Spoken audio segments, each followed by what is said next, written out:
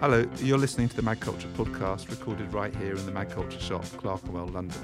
I'm Jeremy Leslie. And I'm Liv Siddall.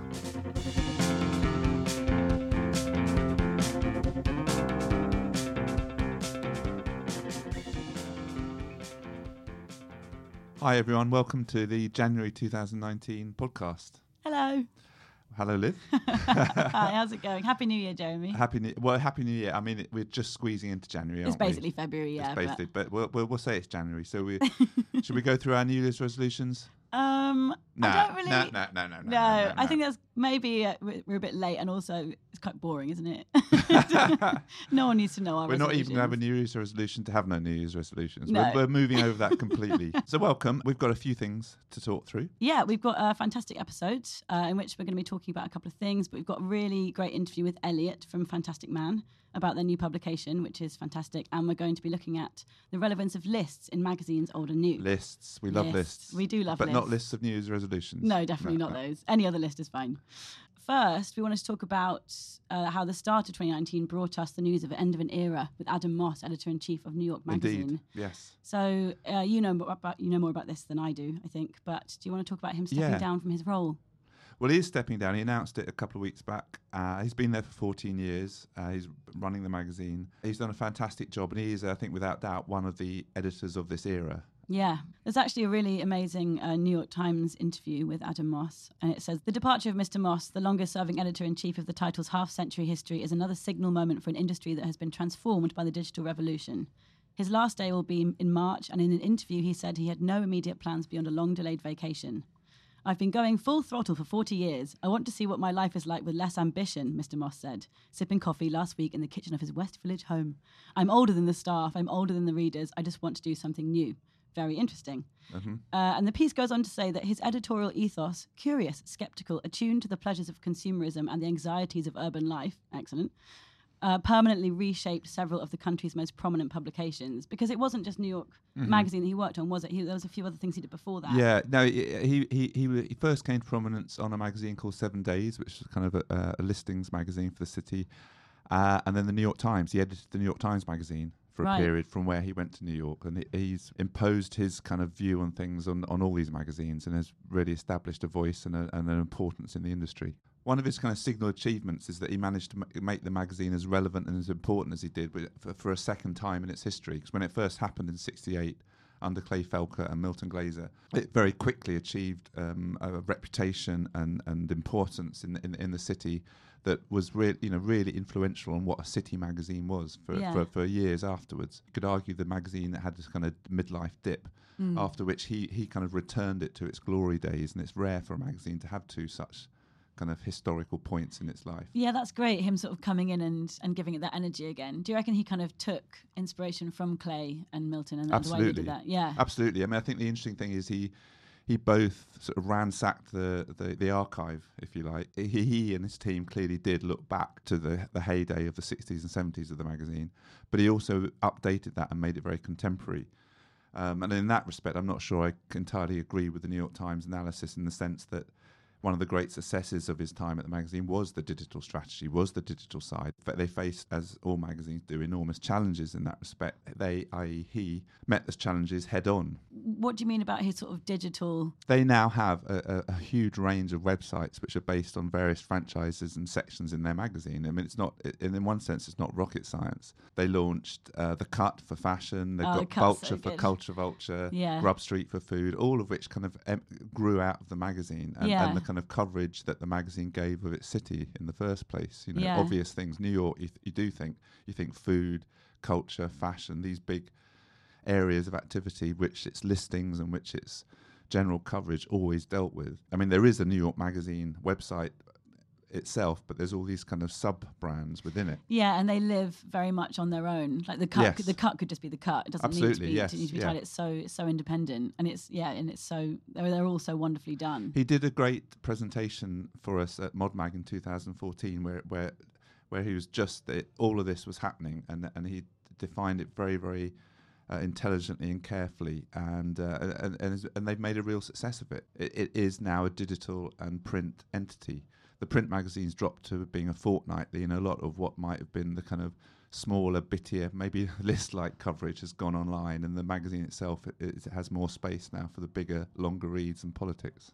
I wonder what the benefits are of going bi-weekly or fortnightly. I wonder why that's a decision. Is it just to kind of make sure that the content within it, I don't want to say content for a magazine really, but the stuff within it is of a standard that does make it separate from the online presence? I think, for a start, it halves the print bill. Yeah, good. I mean, it's a weekly magazine, and the weekly magazine market is a really tough one to keep going at the moment, and let alone keep at the level of standard of quality of material that they are producing. So I think it clarifies the speed and spontaneity of the web content very clearly as daily and instant, and fortnightly is a bit more of a gap back to a slower regime for the print. Yeah, that's quite nice. Also, it gives the readers a bit of a break. Sometimes with weeklies, I just got another New Yorker land on my doorstep, and I've got probably about 10 that I haven't even unwrapped yet. It's just, I can't keep up. Yeah, absolutely. I could try harder, of course, but no, weeklies, I can understand from an editorial point of view, like it would just give you more time just to concentrate on making that thing that you're making really incredible. And the quality thing is, the quality threshold there is extraordinary, and the way they work it is extraordinary. So there's a video, isn't there, online on the magCulture There website? is. Well, after Mod Mag in 2014, we recorded a little video where Adam speaks very clearly about some of the what they're doing on the digital side. So if you have a search on magculture.com, you can dig that out. Excellent. I also had the opportunity to meet him before that when I visited him in the office in New York to interview him for my book, The Modern Magazine. And he was a fascinating subject for that. And it was very, very clear immediately the total command of the project that he has. I mean, of course, any editor has that, but he really did have it in overview and able to talk about the strategy and the thinking behind it and what he wants for the magazine, but also the raw detail of it. He's on top of everything. Has a huge team, of course. He has got quite an amazing presence. Even when he walked into Mod Mag, everyone was a bit sort of like, ooh. Yeah. But he's just very clever, isn't he? I'm fascinated as to what he's going to go on and do next because, where can you go? He obviously just wants a bit of a break, but I can imagine someone who, if you've been part of that kind of fast-paced nature of editorial and running magazines, it must be very difficult to step away because it does sort of become a bit addictive. And I know that when I've worked in some places and stopped working there, you do kind of get a bit of FOMO of not being like that kind of that rush and that kind of endless sort of searching for new material and new stories, new photographers. And if you're not part of it, you feel a bit like, But I think this is the other interesting thing about him as a person and an editor is that he's very realistic in that sense. He is a lovely guy. That is, everybody says that about him. All the kind of peons to his time there all note that he's a pleasure to work with. He's a decent guy. He works hard and he expects hard work. But if you work hard with him, it's a pleasure to work with. It says a lot that there have been so many pieces about his work. Sometimes when magazine editors step down, there isn't nearly as much stuff about them online or interviews or think pieces or these kind of lovely big editorial features about his work. So that says a lot, doesn't it? Going back to what his success was founded on, and the success of the magazine was the relationship between design and editorial, which is the thing that always fires up my passion around magazines. And he is the kind of epitome of that, about kind of helping redefine the design-edit relationship. He wanted great design, but it had to work to the service of the content, which seems really kind of basic in terms of advice, but he really took it to the nth degree, and then the magazine always looked fantastic. It was detailed and it was busy and it reflected its host city. Yeah, and the design in it was used to communicate an idea quickly. That's kind of it was almost kind of in terms of like almost like advertising. Like his covers were kind of like ads because you look at it and instantly you get it, and it's that kind of thing rather than using design for design's sake. Absolutely, it's ideas and it reflects the city. If you think about when you visit, the city is a mess. It's kind of designed. The city's a list in its own right, of course. If we're talking about lists, and that was a really important part of what the magazine was, but New York is a list of streets and avenues going upwards and across. But it's a mess of a city, and however much you kind of design it, and everyone talks about the metro system and the great signage and everything, and when you see it, there was a guide to that branding that had been done. I think it was Massimo Vinelli did the designs in the first place, and there's a kind of brand guidelines for that design which looks impeccable and perfect. But when you see it in place, on the trains and on the stations. It's all slightly out. It's all slightly wrong, and that's New York. It is imperfect, and that I think is what what Adam and people like Luke Heyman, who was his creative director, who when they relaunched the magazine in 2004, when you see what they did, it has ambition to be kind of slick and perfect, but it doesn't quite get perfect, but it gets real. It's very direct and it is, in your face, and it's got that kind of snarky kind of sharp tone of sort of city dwellers. It's got it's got an attitude behind it.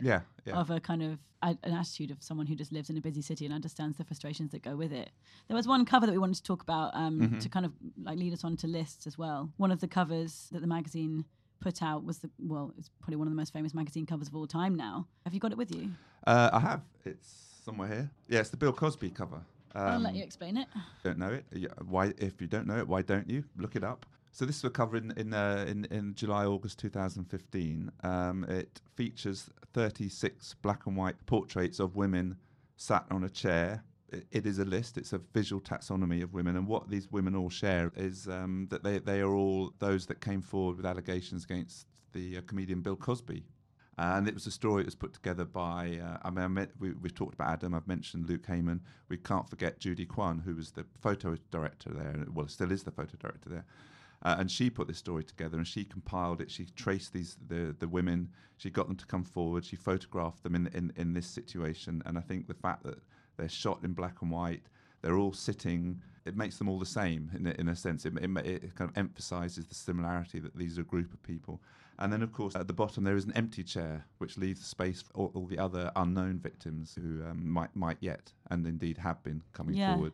It really is. It's fascinating to think about that cover because it caused such a stir at the time. But also, if you think about working in that way, I just imagine like if she had an idea to get all the women together to be on this cover, your first thought would be to kind of put them all in one picture, wouldn't it? Or like get them in a line or get them in a crowd. Well, the idea that she's kind of put them all on chairs and photographed them separately at separate occasions and put them all together, it has so much more impact than seeing them all in a room. But because you still get the idea that there are so many women on there, on that front cover. There's 36. So it gets across the amount. But also the way they're sitting on a chair looking at you, it's as if they're about to tell you something. Yeah. And there's something really powerful about that. Well, it's a very specific direction to take. You know, one thinks of things like the Vanity Fair Oscar cover, where you have all these women and men posing in evening wear en masse, and those kind of group shots. And I mean, I'm not suggesting for a moment anyone would think that would be the right way to take this, but that's completely, that's more of a traditional magazine route for how you put groups of people on the cover. And it wouldn't have been nearly as memorable because if you caught a glimpse of that issue, you'd know exactly what issue that was and exactly what the story was because you remember it. But if it was just a group of women standing together,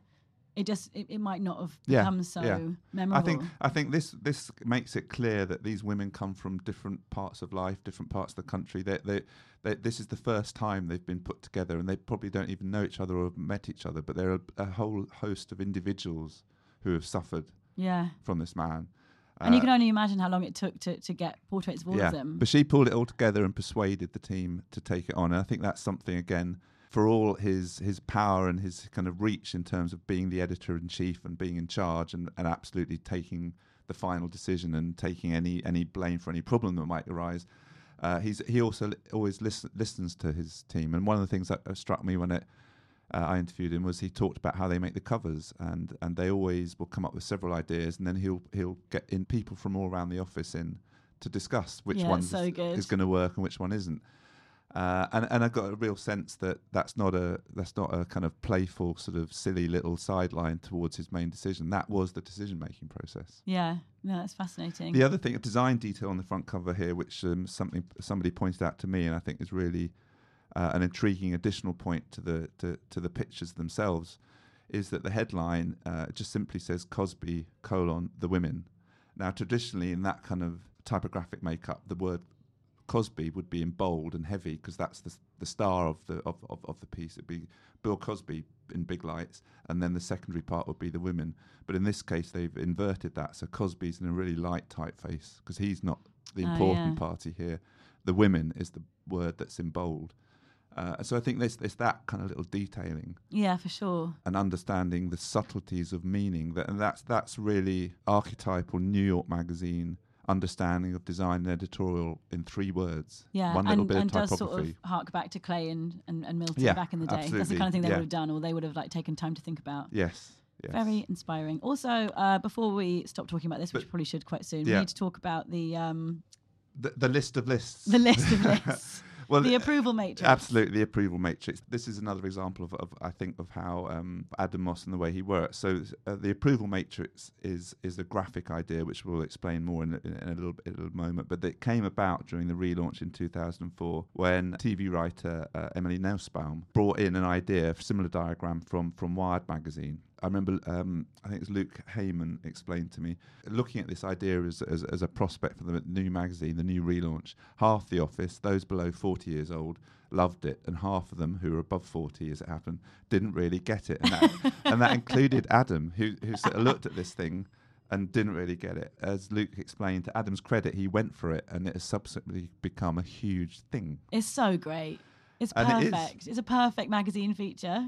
Yes, it is. It's the kind of thing that you look forward to getting to that page when you get the magazine. You kind of you flick forward just to get to that, and then you might even toss the whole thing afterwards. Be like, yeah, I'm done now. Yeah. Can you describe the approval matrix to anyone that doesn't know what it is? Yeah. Well, it's quite difficult to explain without seeing it. We'll post an example on the website anyway, but it is a simple diagram based on the kind of SWOT analysis where you have two axes.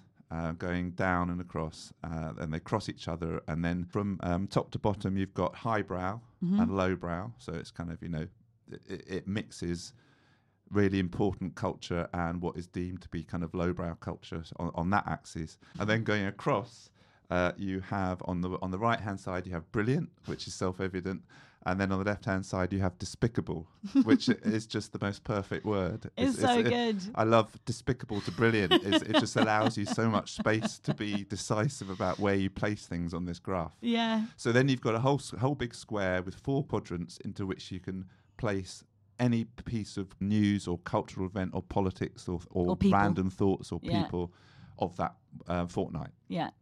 And it is brilliant. You have to know a lot about New York City and what's happening in New York to really follow the minutiae of it. Yeah. But luckily for us, there's the book of New York magazine called 50 Years of New York, which came out last year. And as part of the wraparound cover on that, they did the approval matrix to end all approval matrices, which features the kind of 50 years of New York City, and that is much more easily decipherable for the non-New Yorker. But there's still a lot in there that I've got no idea what it means. Let's get the poster out. So to give an example, so so this is a very large version of it, but give a very easy, famous, probably the most important thing that's happened in New York City over the last 50 years. So in the bottom left, in the most despicable and most lowbrow corner, is 9/11. Yes, easy. Where it should be. In the highbrow and despicable corner, we have the fact that Donald Trump, of all people, has become president. Donald Trump has been a figure of mirth in New York City for the last 50 years. But what have we got? Just to kind of, it's quite difficult to give an example, but I suppose in the bottom corner of brilliant and lowbrow, we've got the Pooper Scooper law from 1978. And then if you go into the kind of at the middle of the graph, because that's things that don't really fit anywhere, but they still make complete sense where they are. So bang in the middle of brilliant and lowbrow is the Roosevelt Island tram. And also there's Blondie. And then also if you go into highbrow and brilliant, you'll see Malcolm Gladwell sort of in the middle there. And then creeping up towards highbrow and brilliant, towards the top corner, you've got Joan Didion. She fits there. The word wow. It's just so good. I could look at this forever. I kind of want to buy John Lennon's assassination. So anyway, but the point is, it is the list to end all lists. It's a fantastic editorial device, but it allows you to be serious and funny and everything. And for me, the approval matrix has become New York Magazine. When you're making a magazine, one uses lists to compile and contrast and figure out what you're doing. This diagram is the map of New York Magazine. Yeah, I think it's interesting that you say that's. I do feel like list features or features that can be quickly consumed, like that sharp, funny, fast features. They definitely have a place in weeklies, but in the kind of independent magazines that you and I often talk about, these ones that come out biannually or whatever, they don't tend to have as many of these features as they once did. And I think maybe people are kind of moving away from this kind of feature, but I really don't think they should, because it's so important to flick through a magazine and have the odd page that you can consume in sort of 10 seconds and enjoy, and maybe show it to a friend or something and then come back to it later, or just kind of move past it. But it's a very good way of just getting news across very quickly, or something very funny. I agree. I think they're entertaining, but they're also very efficient. Yeah. And I think the efficiency thing has perhaps labelled them a sort of poor relation to the long form content that is also just as valid. But I think you need both. The internet has kind of ruined lists in some respect with BuzzFeed and their easy kind of clickbait lists, and that's kind of given lists a dirty name. But actually, if you create intelligent, useful, positive lists, I think it's a really absolute valid part of any magazine. Definitely, I think so. I've actually got when we were talking about lists. You've got some great examples. Yeah. Well, I've been keeping this example in my in a folder on my desktop for a while now, and it's from a copy of Enemy in 1987, and I found it last year when about almost exactly this time last year when Marquis Smith sadly passed away, and someone put it out on Twitter. It's basically a feature from 1987 in Enemy, and it's called Mark E. Smith's Ins and Outs. And in the middle of an interview with Marquis Smith, they asked him to compile a list of what he thinks in and what he thinks out. And it's just, I mean, I'm sure the interview around it is great, but you really don't need much more information about Marquis Smith than what he kind of tells us on this list. So in, you've got sliced white bread with additives. Out, you've got brown bread with bits in it. In, you've got Glasgow, Mexicans, homebrew, the Paras, South London, Gene Vincent's backing vocalists, Embassy Filter, Embassy Mild. And then in Outs, you've got all fruit juice, all Welsh groups, The Cure's One Record, Scotch pop groups, all Sunday papers, white training shoes, Cars, rock on television, Dr. Martin boots, and loads of other stuff. So basically, it's just kind of, I mean, that must have, Marquis Smith's probably the perfect person to have been asked to do that. I mean, not many people would actually put together such a funny list.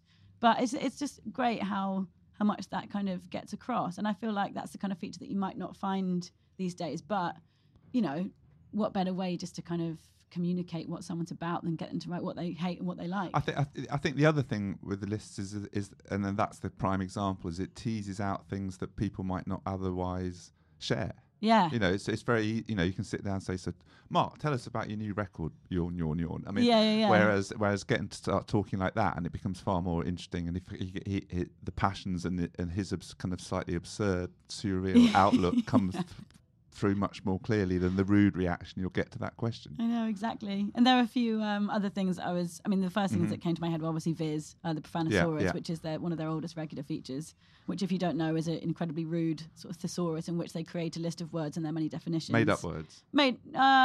Sort of. It's more like combinations of words.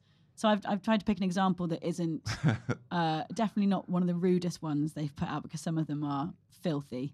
But one is, so beer monkey. They've said the definition of that is a mythical simian creature which, during a drunken slumber, sneaks into your bed, ruffles your hair, steals your money, and shits in your mouth. So that's kind of what they do. And they have just hundreds of these per issue, and they've been doing it for years. And that's a really good feature. And that, when I talk to someone about Viz, they often talk about the Profanosaurus because they flicked that first, because you don't have to get stuck into it. You can just scan it. You might read it when you're, on the toilet or something. It's just a kind of a feature that you can dip into, laugh at, and then put aside for the next time. And I also think that growing up, I used to always skip forward to when I did used to buy some of the less savoury magazines more savoury magazines from W.H. Smith, like Heat magazine. They had a feature called Spotted, which was where people would send in where they've spotted a celebrity, and it was just a list of where celebrities had been spotted. And it was just fascinating. I mean, now I'm a bit older and a bit more cynical. I'm thinking maybe I'm just guessing the staff might have made some of them up. I don't know. But there were these awards. No. But there were these awards like Crap Spot of the Week, where it was it was like, I don't know, the guy from Simply Red seen in a Greggs or something. But there's a fine line, isn't there? Because I remember that period of Heat, and it could be very, very funny. It was very funny. It was mocking, but it was amusingly so. Now we have the Daily Mail's sidebar of shame on the and that's not on their funny. website, and it's just miserable. Yeah, actually, in the Heat Spotted feature, they ran it with the subheading or tagline: "They can run and they can hide, but they haven't." And it's just basically pointing out that celebrities like to be spotted, which is very good. But I suppose we were kind of talking about, it was nice to talk to you about lists, because those two sort of quite silly list examples came to me straight away. But actually, you pointed out when we were having a chat about it that all magazines are lists. I mean, magazines were kind of invented to give people information, often a lot of the time via lists. So with classifieds or lists of jobs or lists of local businesses, that kind of stuff. I mean, magazines I suppose, originally are just about giving you a huge option of things in one go. Yeah, think about the contents page. Yeah, that is, that's how we put together a magazine. We list out ideas, and it comes together, and you try and make the perfect list of content that ticks this and that, and all the various things you want in your magazine. Yeah, or walking into an editorial meeting with a list of things to bring, and then you've got a list of photographers who could do it, or a list of writers who could do it, or a list of topics, or a list of magazines are sort of made of lists, and they're made with lists. Yeah. Both for the producer and the reader, that's the vital kind of currency of what a magazine is, I think. Yeah. And you mentioning perhaps the independent scene at the moment sort of ignores lists. I think that is often the case. I think there's one publisher for whom the list is king. I think that's the team at Fantastic Man and Gentlewoman. If you look at the Gentlewoman, that is very carefully compiled, and a lot of it is a list of interesting women. Yeah. And the kind of way that they use footnotes and other parts of the process to add information, and they list recommended things, etc. Because that's what you want from a magazine. You want to go there and take away something, something useful. And I think and that's kind of, I suppose you get that a lot more in sort of supplement magazines. It's lists of stuff to buy, lists of places to go, lists of places you can get houses that are affordable in, blah, blah, blah. Yeah. You do go to magazines for that. And I think The Gentlewoman, you're right, does that because it just gives you that information that you want, but in a kind of, it's not a list as we know lists, it's more abstract than that. Well, underlying it all, the structure is very listed, and I think it's just it's very literal, that structure in their magazine. All magazines, as you say, are lists, but yeah. Yeah. I've got one more example, which is Let's have it. Stuart Brand's Whole Earth catalogue, which is like, the ultimate the list Bible. magazine. Yeah. It's essentially like, if you don't know what it is, it was launched in 1968, and it's a big publication that served as a directory for people who had fled from American cities to go and live in more rural areas. And it was basically, they could just look at this list of things you can buy and order them via mail order and get their geodesic domes or their home birthing kits sent out to them wherever they lived. And that is just one of the most beautiful examples of an enormous publication, which is just a massive list. Absolutely, and also a key publication for so many of today's publishers. Totally. So many people refer back to that project as a kind of totem. And actually, your favourite magazine of all time is List magazine. List magazine. That was a magazine of lists. Can you tell us about it? Sadly, the list of its editions goes as far as one. There was one edition of this magazine, but we mentioned this before, I think, on the podcast. We did go sort of slightly into it. I think in episode 1 at the end we talked about it a little bit, but just in a nutshell. What was this? It was a list of lists, visual taxonomies, things like a series of photographs in chronological order of all the early games consoles, a list of the FBI's most wanted men at that time. Excellent. And including somebody that no one had heard of then, effectively, just another supposed criminal called Osama bin Laden. He was on the list. And then lists of the invitation list to the launch of Talk magazine, which is one of the most talked about launches of that era. Wow. We're talking about the late 90s, early 2000s. And just a huge party list, and sort of everybody who was everybody in the annals of kind of celebrity culture in New York was invited to this I'd party. love to read that. Supermodels' day rates. Very good.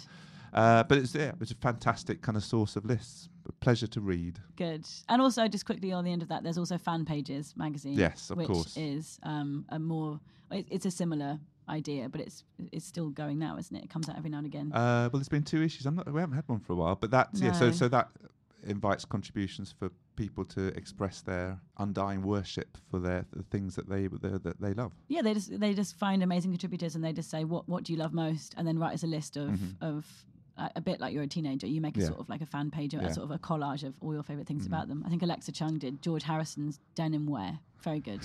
Love that. He has got a fantastic collection. So anyway, kind of speaking about lists, we're going to move on to our next section, which is an interview with Eliot. So I'll let you introduce that. Absolutely. Well, today's guest is Eliot Haworth, who's the deputy editor of Fantastic Man, and he has just been responsible for a collection of that magazine's online questionnaires, and the resulting little publication is, of course, a gorgeous thing. All work from those publishers looks the business. What Men Wear is an elegant, slimline little publication which repurposes 50 questionnaires asking that question of 50 men. It's been online for a while, and now it's in print. I spoke to him about how the project came about and what we can divine from it about what men wear. Welcome, Eliot. Thanks for joining us. Thanks for having me. Fascinating to hear a bit more about what men wear. Just give us the basic premise. So the premise at its most basic is it's a series of Q&A interviews with men of varying professions, levels of notability, notoriety, about why they wear what they wear. Each one takes a different garment as its starting point and goes from there, basically. Yeah, that's it. That's it. It's the most basic. Yeah. And there are 50. There are 50. And they come from... well, they come from an online series that we started about 3 years ago called The Questionnaire. And it was done as I think we decided that we wanted to do something online. We're not really that big online, but we wanted a format that we could put on our website that allowed us to do something a bit more regularly. And we kind of settled upon talking to men about their clothes. And we realized over the summer that we had done over 50. And we kind of, without really realizing it, and decided that we wanted to make something of it. And that became this little book. And it's been published with Browns. Yes. So, I mean, I'm interested. I mean, you have quite a few commercial relationships. You do magazines with Cos and Penguin, and this is another similar kind of arrangement. Yeah. So we basically, when we decided, I think we were having lunch and decided that we were going to make a book out of this thing and pitched the idea to Browns or mentioned it to them, and they were immediately really excited and decided that they wanted to kind of help support the project. So it's a kind of partnership, collaboration type thing, and they've been really good with just helping it all happen in a really, for us, what is a really quick turnaround. You know, we make biannual magazines. We like to ponder and take our time on things. This happened from about, a lunch in early October. We finished it before Christmas. It helped that we had a lot of the material already, but we can talk the nitty gritty of it if you want, but it was, there is a lot that goes into making a book, even if it's creating an anthology of pre-existing material. Yeah, absolutely. Although we do have 3 extra interviews with 3 designers. So that's new content. Yeah. Completely. Yeah. So it's we'll leave people to find that as a little surprise in the middle of it all. Okay. But one of the things that struck me is that there's no imagery, which is a fascinating thing from the point of view of somebody that knows Fantastic Man, where it's very image orientated. I mean, picture orientated. But there was never any imagery with these questionnaires online. No, we did think about that for a while when we first launched the series. Would we show the clothes? What kind of imagery do we use? Do we show the person? And we very quickly decided that showing the garment in question somehow ruined the magic of it a bit. It kind of removed something of it. Immediately, this idea, someone could be describing this thing that they're incredibly obsessed by, and you get a picture of it and it's a bit wrinkled or on a hanger. Kind of when you look at clothes on eBay and they look a bit shit. Yeah. It's We're worried it might turn out like that. But it is interesting reading people describing their, even if it's just the black T-shirt but I mean, some people talk about a very specific style of trousers, like Paul Gorman's Baker's trousers. Exactly. And you sort of, I mean, I'm going to go off and Google it. I mean, that's what I really like. It leaves the mind to do a bit of the legwork and kind of picture what this amazing item of clothing might look like. And I think, definitely some of the magic of it comes from the fact that we leave something out. We don't give you everything. And also, I don't know, I think it makes a lot of sense, though, because although Fantastic Man is very image-orientated, it's also very text-orientated, especially for a fashion magazine, and also it's got very, very strong visual design kind of language. Yeah. So it's kind of taking 2 of those elements. So I'd say typographically, it's very Fantastic Man, and text-wise, it's very Fantastic Man. Yeah, no, I'm interested in that. I'd like to take a bit of a closer look at that, because one of the things we've just been talking about lists leading up into this interview, and it always strikes me that Fantastic Man and all the magazines that come from the company, The Gentlewoman and the other ones I've already mentioned, are often quite list orientated in the way that they come together. It feels like there's lists and there's the recommended section. There's often lots of little kind of franchises that are listed, or they have lots of footnotes and additional information. And we love kind of details and snippets and kind of, I don't know what you call it, almanac-y things or miscellaneous, just bits of miscellaneous information. There's a word, isn't there? Yeah. We do really like things like that. Taxonomies, and that, I mean, it comes back to what you're saying about what men wear. I mean, actually, if it was just a series of 50 pictures, it would be over in a flick. But actually, reading it, you learn a lot more about the people and the wider world of clothes and fashion. Yeah, I mean, what's been really enjoyable about this is that I think we are, as a magazine, very interested in clothes and the reasons behind kind of clothing decisions and style decisions and stories behind clothing. So we kind of knew already that it would be a topic that would interest us, but it's been really nice to see how a topic that is, incredibly specific, often a little bit banal, like someone's trousers or someone's hat or a t-shirt, actually immediately opens up into this much wider area of discussion, whether it's childhood memory or sexuality or what you feel sexy in or how you'd like to present yourself to the world. It's, I think, because clothes are this very personal object, it's one of the most personal things in terms of things that we own, because we furnish ourselves with them. They're so close to the body. They represent us in a way, which is how we want to be represented. Yeah, identity. Yeah, so it's only natural that suddenly someone starts talking about a pair of socks and like, bam, they're on to opening up about some weird thing that they've never really spoken to anyone about. And that's actually one of the best things about doing these interviews, is that they allow people to just relax and open up sometimes, especially talking to people who are maybe promoting a book or an album or a film or an exhibition. They've spent months talking about this thing over and over and over again until they're bored, and suddenly someone sits down in front of them and wants to talk about one really specific item of clothing.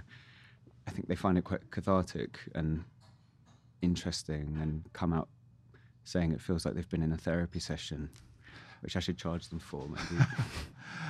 And what is there a particular criteria that you apply to how you select the men involved? No, I mean, it's broad on purpose, especially as it's not really a book about fashion, it's a book about clothes. Fashion pops up a lot because, clothes are fashion, but it's about clothing.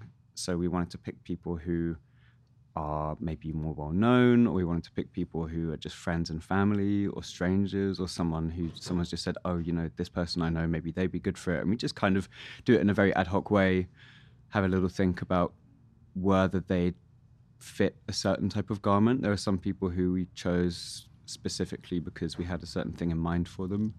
Like Fernando Monaco is a good one because he's Mr. Short Shorts. Yes, so we're like, it's going to be short shorts with you. Grayson Perry and his dresses. Other people, we just set something up. Don't ask them too much, and then take it from there as soon as the interview starts.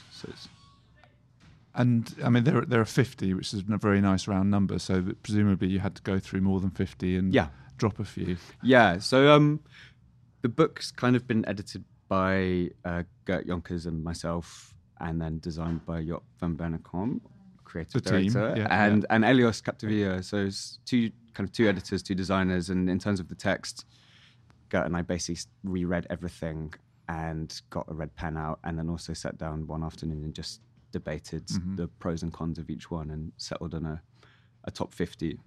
But it was good. We went through everything and re-edited it specifically for the book, trimmed it, made everything kind of tighten up a bit, because we're not the kind of magazine that would be happy with just taking something and plonking it in a book without really reassessing it. It was very important for us to question everything again. It's that idea of details, very obsessive, precise, and it's an obsessive book. I've just come from Paris.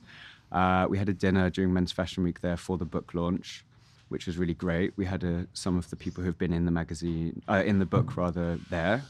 But we finally got a chance to step back and look at the printed object and assess it. And we realized that it's incredibly obsessive, because these have been going for 3 years, and they come out maybe twice a month or something. And we do them in quite a relaxed manner. And so maybe we don't get a sense of seeing them all en masse so much, and suddenly you look at them in a book and it's just kind of it keeps going and going and going and going and going. It's a bit mad, but in a way that I really appreciate, and I hope having them en masse. But it is fast. I mean, each one starts from the same premise and heads off in completely different directions. Yes. It's maybe a tough question to put you on the spot, but is there a favourite, not piece of clothing, but a favourite story attached to the clothing? Yeah, there are a few. You don't like to pick favourites, but it's inevitable. Some will be better than others. I personally really enjoyed one that I did with my friend Abdo, who works as a charity officer for a healthcare charity, and he spoke about this really boring suit he owns, that he deals a lot with politicians, and he's created this tactic of helping to get them to do what he wants by wearing this suit that is incredibly boring, that kind of doesn't distract them too much. And he comes from a background where he used to assist politicians as well, and he learnt very quickly that when you're in Parliament, you have to completely disappear if you're more of a kind of junior person. So it's all about, I don't know, I found that really fascinating. It's about political dress codes that are these unwritten rules. You know, Labour politicians don't wear double-breasted suits or cufflinks, whereas Tory politicians do. Front-bench MPs dress in a certain way, whereas backbench MPs dress in a slightly different way. The merits of, you know, having to dress for a constituency versus being a prime minister and having to dress for millions of people.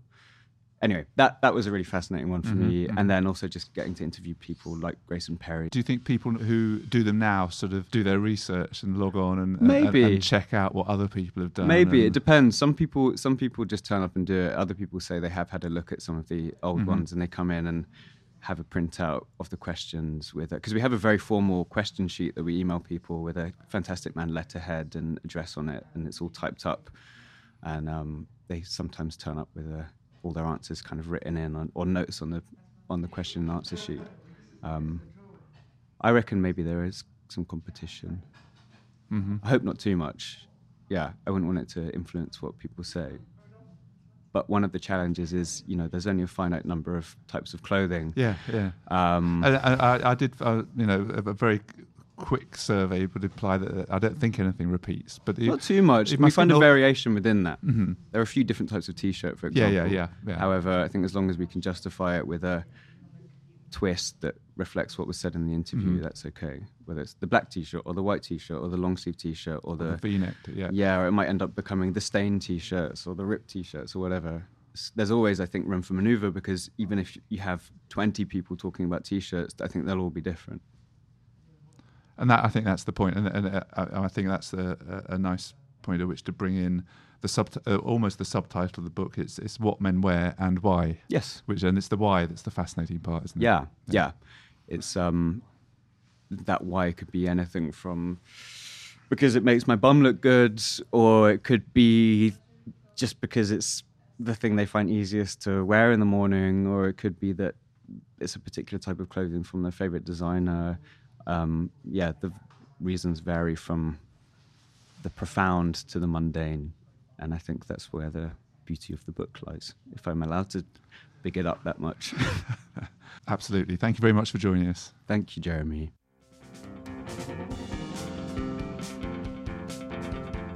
Thanks for joining us, Eliot.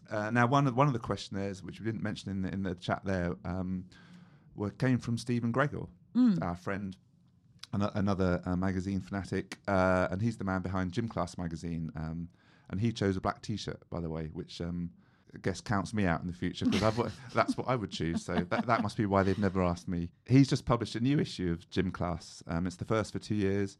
It still celebrates the magazines that we all love, but it's in a slightly different way. This one, instead of being all new content, he's drawn together interviews with magazine editors that have been already published in other magazines. Hang on a minute. Yeah, it's complicated. Okay, but it's not. It's interviews with magazine editors about magazines that have taken from other magazines. It's about the people that make magazines.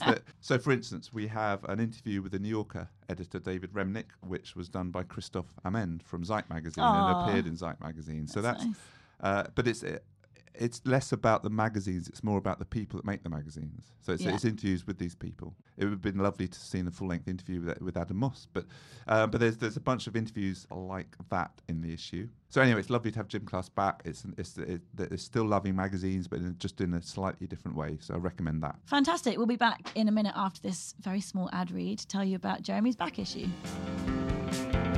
London printers, Park Communications, are a key part of the independent publishing scene, taking indie mags from desktop promise to printed reality. Over the last year, they've produced over 90 different magazines with a huge variety of print ones and finishes. Park offer a wide range of services to make your magazine stand out in a shop like magCulture. Check out the launch issue of Middle Plane to see how Park can add extra features to your magazine. In this case, a screen-printed wraparound plastic sleeve that adds a unique finish to the publication. Just like magCulture, Park love magazines, and we're proud to have them sponsor this podcast. Hello and welcome back to Jeremy's back issue, in which Jeremy takes a fantastic magazine off of his very heavy shelves laden with old magazines, and he tells us all about it. And this week we have uncovered another beauty, which is... I have dusted down a copy of Marmalade. So what is Marmalade? It's a magazine. Good. It was published in London, here we are in London, between 2001 and 2006. And to place that more exactly in your mental memories, they did a special issue which was a unique collaboration with MySpace. Which very of its time. Whoa, when was that? It featured a host of young talent, spotting people for the first time, musicians, photographers, illustrators, all sorts of people. It was very of its time in that sense. And a lot of the writers, people like Zoe Williams, Francesca Gavin, Henrietta Thompson, I'm not sure they first appeared in the magazine, but that's when they began to develop their voice in the creative world. Can I just, off the back of that, for anyone listening, just read out, I'm holding one now, Marmalade magazine, for good-looking, smart people. In this issue is Natalie Prass, Pigeon Detectives, Pixie Geldof, and Patrick Wolf.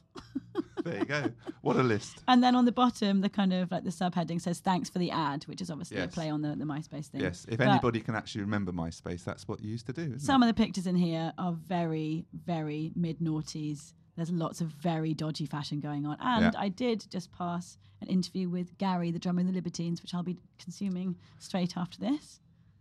Glad to see you enjoying it. But in a sense, historically kind of interesting it is for its period. Perhaps the most exciting thing, and the reason I wanted to mention this today, is the way that it's put together. Instead of designing the pages on a computer screen, every spread was created as a live tableau. So everything was actually kind of stitched together. So, for instance, an interview with the Libertines drummer was typeset on a screen, printed out on paper, and then pinned to a pinboard or sewn to a cushion or added to another element. So the pages were made in real life and then photographed, and what you're actually looking in the magazine is a series of photographs of stuff that was made. It looks great for that reason. I mean, it's not totally obvious from the minute you pick it up that it's all collaged. Mm-hmm. But it just it does add something that I can't really get my head around. But I mean, it's such a kind of like round the houses way of making something. But I appreciate that. It's a ridiculous way of doing it. But when you're actually involved in laying out pages, it's very technical, and everything now with the computers, everything is very straight and perfectly spaced, and something sort of mechanical about it. And the best designers help you overcome that and bring it to life. But that was sort of taking that idea to the extreme, where everything becomes an object. Yeah, totally. Of course, you could Photoshop it. You could mock it.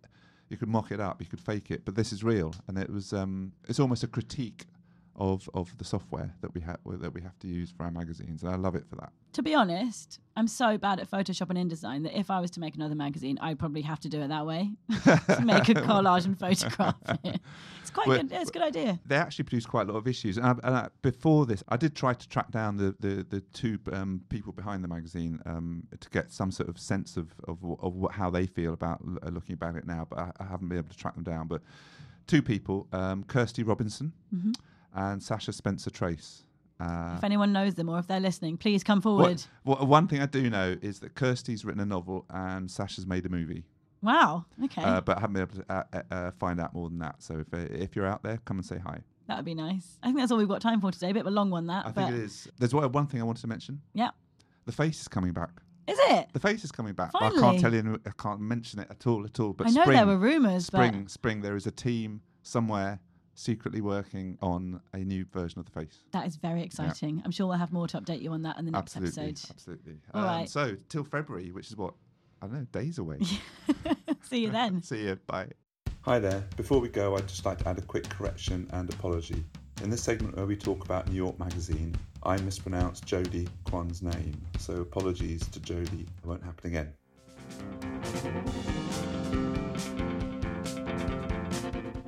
You've been listening to the magCulture podcast. Please show your support and subscribe to our show on iTunes.